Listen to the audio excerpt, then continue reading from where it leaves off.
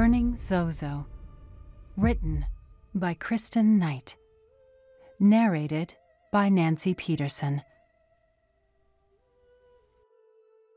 4.13 Execution. Rand stumbled along the creek bed, his sunburned eyes searching for water.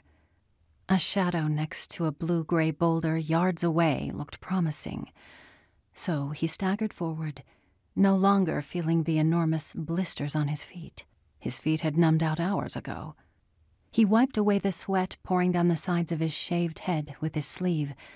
Then he shed his jacket and ripped out the lining. Wrapping the paisley fabric around his head, he fashioned a keffiyeh like he learned in the prison yard, and kept moving. Nausea cramped his gut. Great. Just what I need.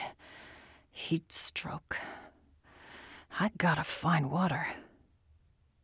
Then he wobbled forward, fell on all fours, and vomited. Rolling over, Rand scooted his torso and head under a nearby scrub oak to drink in the few inches of shade it offered. The smell of his blood and sweat-soaked shirt was so strong he could taste it. Coppery, like a penny on his tongue. He'd been running for over 24 hours, with nothing more than a Gatorade and a Slim Jim for fuel. That's all he could afford with what little cash he'd had in his wallet when he ran from the mansion. And using his credit cards wasn't an option. Too traceable. 6 months ago, a guy in a bar had told him about a place called Nambe Falls, north of Santa Fe. He knew he could get water there. But having grown up on the streets of Detroit, he was no Boy Scout and had no idea if he was still headed in the right direction. He stayed away from the roads to keep from being spotted, but that made it difficult to keep his bearings. Rand closed his eyes in the shade. Sleep, he muttered. I'll just sleep for a few minutes. He drifted and dozed. Then, somewhere between waking and sleep, a low rhythm hammered in the distance, deep, steady, chopping. He opened his eyes. The helicopter. No. He jumped up, turned to run, and froze. In the creek bed before him crouched an enormous black panther. A steady growl beat in his throat, low and rhythmic. The cat inched forward, thick muscles rolling under his glossy fur. Rand stepped back. He'd never heard of a panther wandering so far west, and wondered if he was hallucinating. He rubbed his sunburned eyes. The cat watched Rand, his eyes piercing his skin and stripping it back with their yellow marble gaze. Slowly, carefully, Rand unbuttoned his bloody shirt, stripped it off, and tossed it to the cat. There you go, take it, he said, his voice shaking. He backed up further. The cat ignored the shirt and crouched deeper. No. Nice cat, Rand said, holding up a hand. Nice kitty. Then he turned and ran. The cat leapt. Claws pierced the back of Rand's shoulders, pulling him to the dusty creek bed. His head smacked the ground, and he cried out. The predator's lips pulled back, and 6-inch fangs dug into a tender artery pulsing in the prey's neck. The man wriggled, so the cat pushed his claws deep into his back to hold him in place. Blood and air gurgled from the man's mouth, and his legs kicked. Too hungry for a fight, the panther jerked the neck as hard as he could, just once. It snapped, and the prey went limp.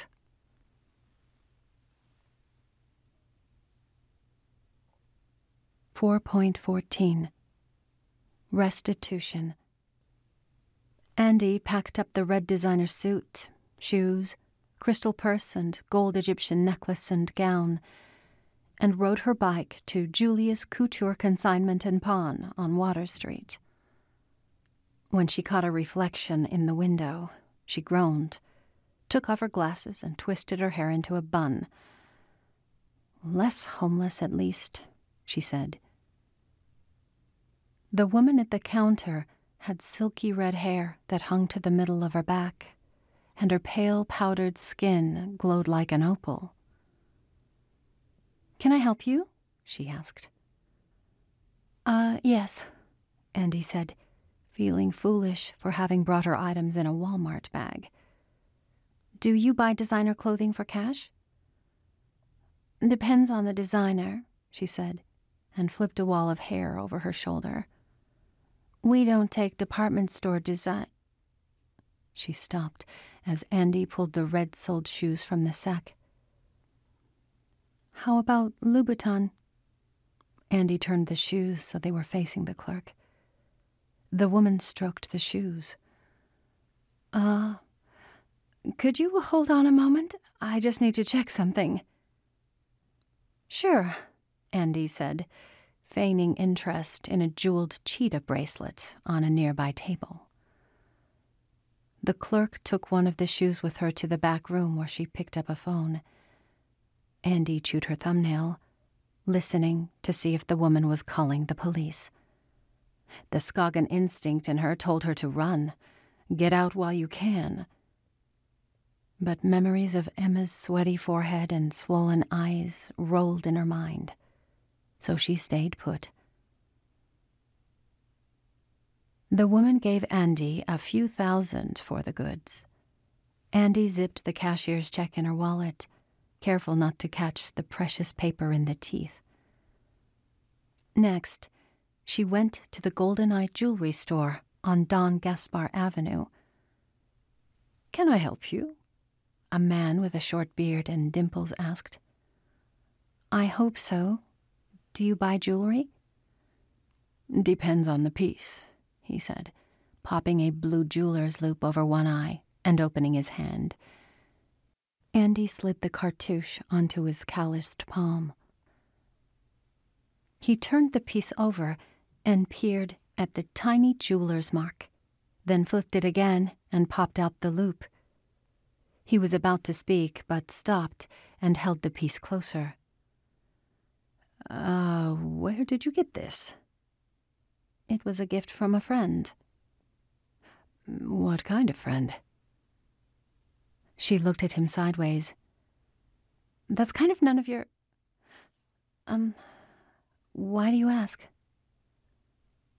"Well, the gold is exquisite. 18 karat. But your friend must have an odd sense of humor." She scratched her forehead. "Why do you say that?" "Do you know what this says?" He held the pendant from the chain like it might burn his hand. "My name, Andy, in hieroglyphics." That's not what this says." He pushed it toward Andy. "This says, Child of Set." She took it from him. "Child of what?" "Set. The Egyptian god of darkness." "The god of—" Andy stood looking at the man, her brows bunched up. His eyes grew wide and worried. It must just be a mistake. A mix-up. I bet the merchant your friend bought it from switched it so he could offload the pendant. Happens all the time with these cartouches. There are so few people who read hieroglyphics, you know, especially in the States." "Oh." Andy looked at the case below her, then at the cash register. "Well, would you be willing to buy it? I really need the money." "I'd be happy to buy it for the gold weight, but I'd want to melt it down. I wouldn't feel right selling it like this." "Okay. How much for the gold? Let me weigh it and I'll tell you exactly. Minutes later, the bearded man slid a stack of bills across the counter and said, Don't worry, I'm sure your friend meant well. Thank you. I'm sure he did. She tucked the money in her pocket. Andy cycled home just as her mother was pulling out of the carport. When she placed the money in her mother's hand, Liz lifted her head and looked her daughter square in the eyes for the first time in days. Are you going to the doctor? Andy asked, seeing Emma in the car seat. Can I come? Liz nodded. Andy hopped in the back. When the clinic nurse saw Emma's rash, she sent her immediately to the hospital. The ER doc had Emma rushed upstairs, then introduced a woman from the Center for Disease Control to Liz and Andy. She took their blood and made them put on masks and gloves. Once the stack of paperwork they gave Liz was done, they took her to Emma. One nurse was holding Emma down while another put in an IV. She screamed, "No, Mama, Mama!" Liz rushed to her and rubbed her belly. "Shh, baby girl, Mommy's here." "Home." Emma pulled against the restraints. "Willer." "You're all right, Emma. You'll see Willer soon." Liz's voice was unusually calm. After the IV was in, they let her hold Emma as they pumped meds into her. Liz rocked her and sang 80s ballads from her favorite 80s bands, Duran Duran, Howard Jones, and the Bangles.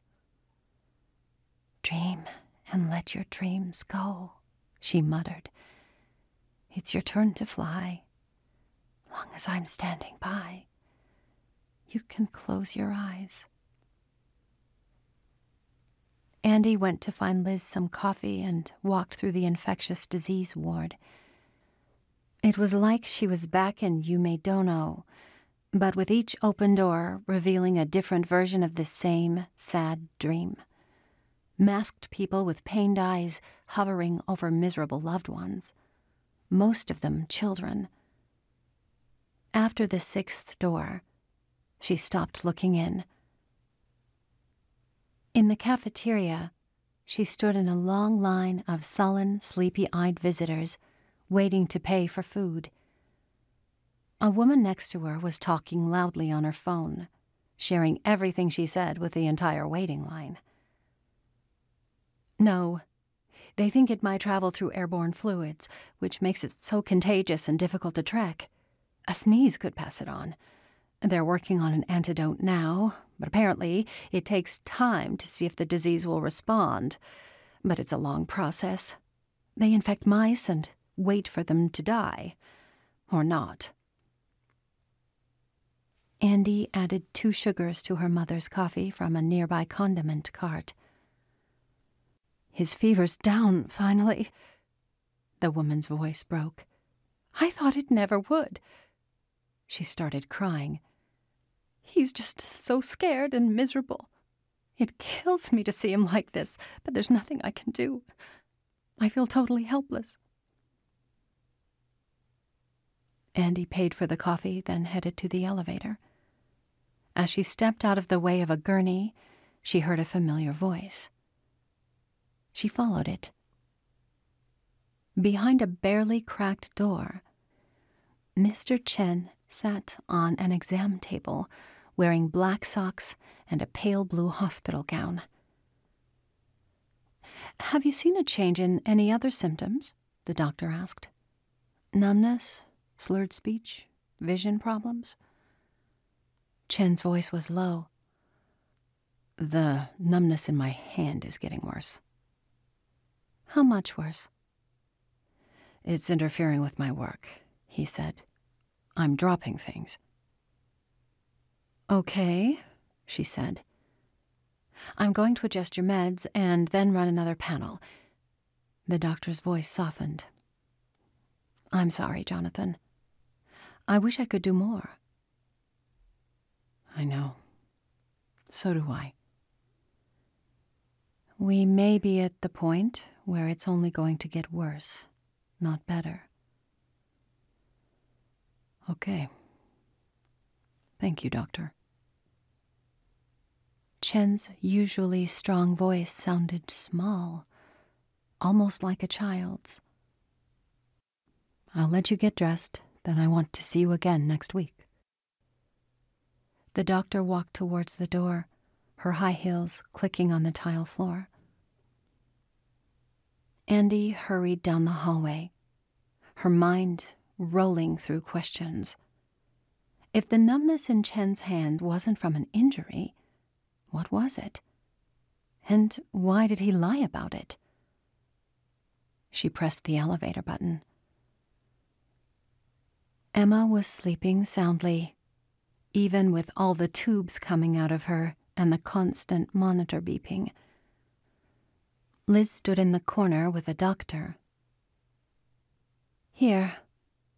Andy handed Liz the coffee. The doctor said, "Her heart is weaker than it should be. How long did you say she's had the fever?" A few days, Liz answered. A few, meaning more than 2? Yes. How many exactly? It came and went, so off and on. Maybe 6. She swallowed. Or 8 this time. She had it a few weeks ago, too, but it lifted. The doctor paused, looked at her over his glasses, and clicked his pen. Mrs. Scoggin, I'd like to run some additional tests. We need to make sure the fever hasn't damaged her heart permanently. I'll have the nurse bring you the paperwork. The doctor tucked the clipboard into the bin at the foot of Emma's bed and left. Liz stood still, holding out her coffee cup like a beggar. "Mom, what'd he say?" She swallowed and turned. "He said we should have brought her to the hospital sooner. They think it might be that new strain of rheumatic fever. And if it is, she's in the 3rd stage of the disease."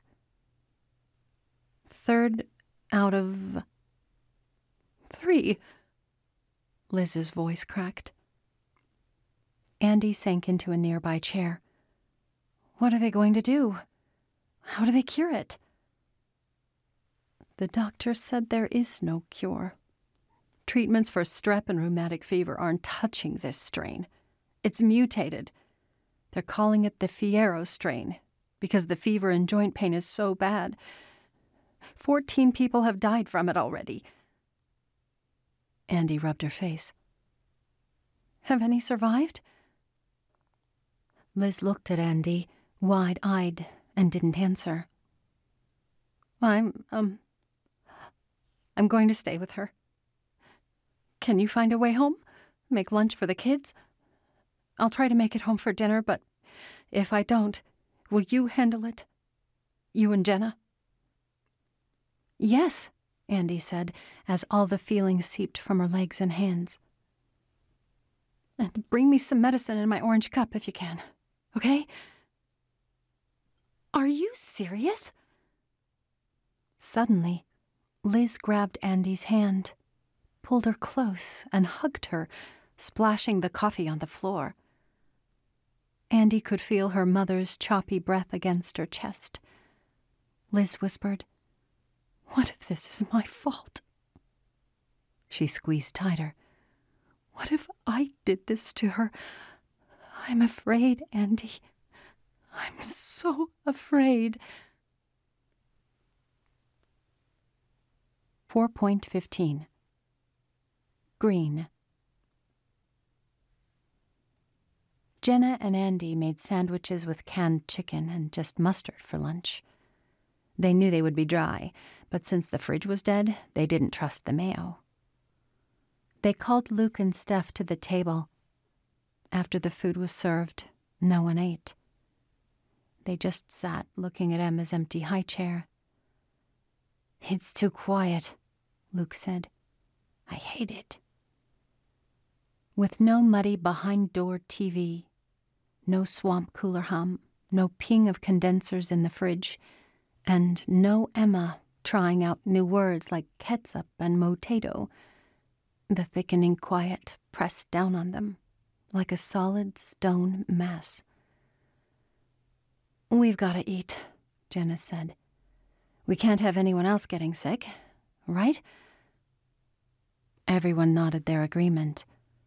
Then they timidly took one bite of their lunch and sat in the heavy silence, choking on thoughts of what if. After the paper plates were jammed in the trash can and the table wiped down, Steph went to read in her room, Jenna went back to the salon, and Luke headed to the skate park. Andy retreated to the lean-to that housed the garbage cans to read up on a fragrance company Adams was looking to buy. Each Scoggin had found their own time and place to worry about Emma. But after a few hours, they all came back together, like some unseen spooling thread was pulling them home. Between 5 and 5:15 p.m., Luke rode his Nightmare Before Christmas longboard into the horseshoe. At 5:20, Jenna's Beetle rolled up. Liz's asthmatic Honda pulled in at 5:44. And at 6 p.m. sharp, a heavy set of booted footsteps jogged up the crooked front steps and through the door. The screen door slammed, the sound they all heard a million times a day. But this time, it was followed by a new sound. Liz screaming. Andy held still, white-knuckling the arms of the lawn chair, waiting to hear words. Steph closed her book. Jenna turned her painting music down, and Luke pulled off his headphones. Liz screamed again, and Andy's mouth dried out. She dropped her papers and rushed through the door. Standing in the kitchen were Shane and Liz, holding each other like they'd never let go. Shane was kissing the side of Liz's face and smiling. "Dad!" "Come here, Sonny." He opened his arms for Andy to join the huddle. Jenna appeared, then Steph and Luke. The entire family stood in the kitchen, hugging and laughing and kissing and crying. After several happy, smashed-together minutes, they moved to the table. "What happened?" Jenna asked. "How did you get free?" "I'm still not exactly sure. I had a meeting scheduled with my lawyer to talk about the case. But when the guard arrived, instead of cuffing me and taking me to the meeting room, he just opened my cell and told me to follow. My lawyer was standing in the hallway, grinning like a little girl." "What'd he say?" Luke asked. "He said he'd gotten a call from the court clerk that morning, letting him know that the charges had been dropped, and I was free to go." "How is that possible?" Liz said, worry in her voice. "When the prosecutor went to get the security tapes from the evidence room, they were gone. And the guys, my friends, told the prosecutor I wasn't even there that night. Said they'd been confused. Too drunk. They had to drop the charges for lack of evidence." "That's pretty unbelievable," Liz said, folding her arms. "And you didn't correct them?" Andy asked. Shane shook his head. "And that's not the most amazing part." He pulled out a card and laid it on the table. The edges were trimmed with bright Kelly green.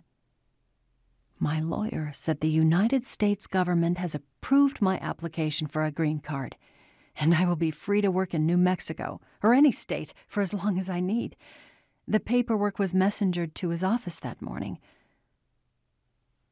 "But you never applied for a green card," Liz said, flipping it over, her brow furrowed. "And this has your real name on it." "At first, I thought he was pulling my chain. But then he opened his briefcase and handed me the completed green card paperwork, an updated passport, and an airline ticket home. all on the up and up. He said something about how if you have a sick kid in the U.S., you can get a green faster. Airport security and customs didn't even flinch when I came through on my way home. "Who in the hell did this?" Spooky asked, holding the card up to the light. "Hey!" Liz yanked on the sleeve of his Doctor of Doom t-shirt and said, "No." My lawyer said the woman on the phone wouldn't tell him who she was or who she represented, but that I had an important job to do in the United States and wanted to make sure I was able to do it. "What job?" Steph asked, swinging a pink Gillian Morris purse. They didn't say, Steffi. "Was it Rodriguez?" Jenna asked. Shane shrugged. Don't know why he would. Steph crawled up on Shane's lap, held her magnifying glass to his ear, and said, "I'll find out who it was." He squeezed Steph, kissed her forehead, and said, "You do that, Steph." Then he looked at Liz.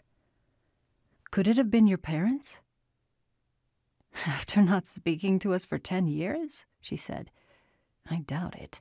Besides, how would they get a green card? My parents are only connected with the local country club crowd, not Washington. She met Andy's eyes with a worried, knowing gaze. Well, whoever it was, I owe them. Big time. He tickled Steph and smiled as she laughed. Then he looked around. Hey, where's Emma? Andy didn't hear the rest of the conversation. She was up, out the door, and on her bike.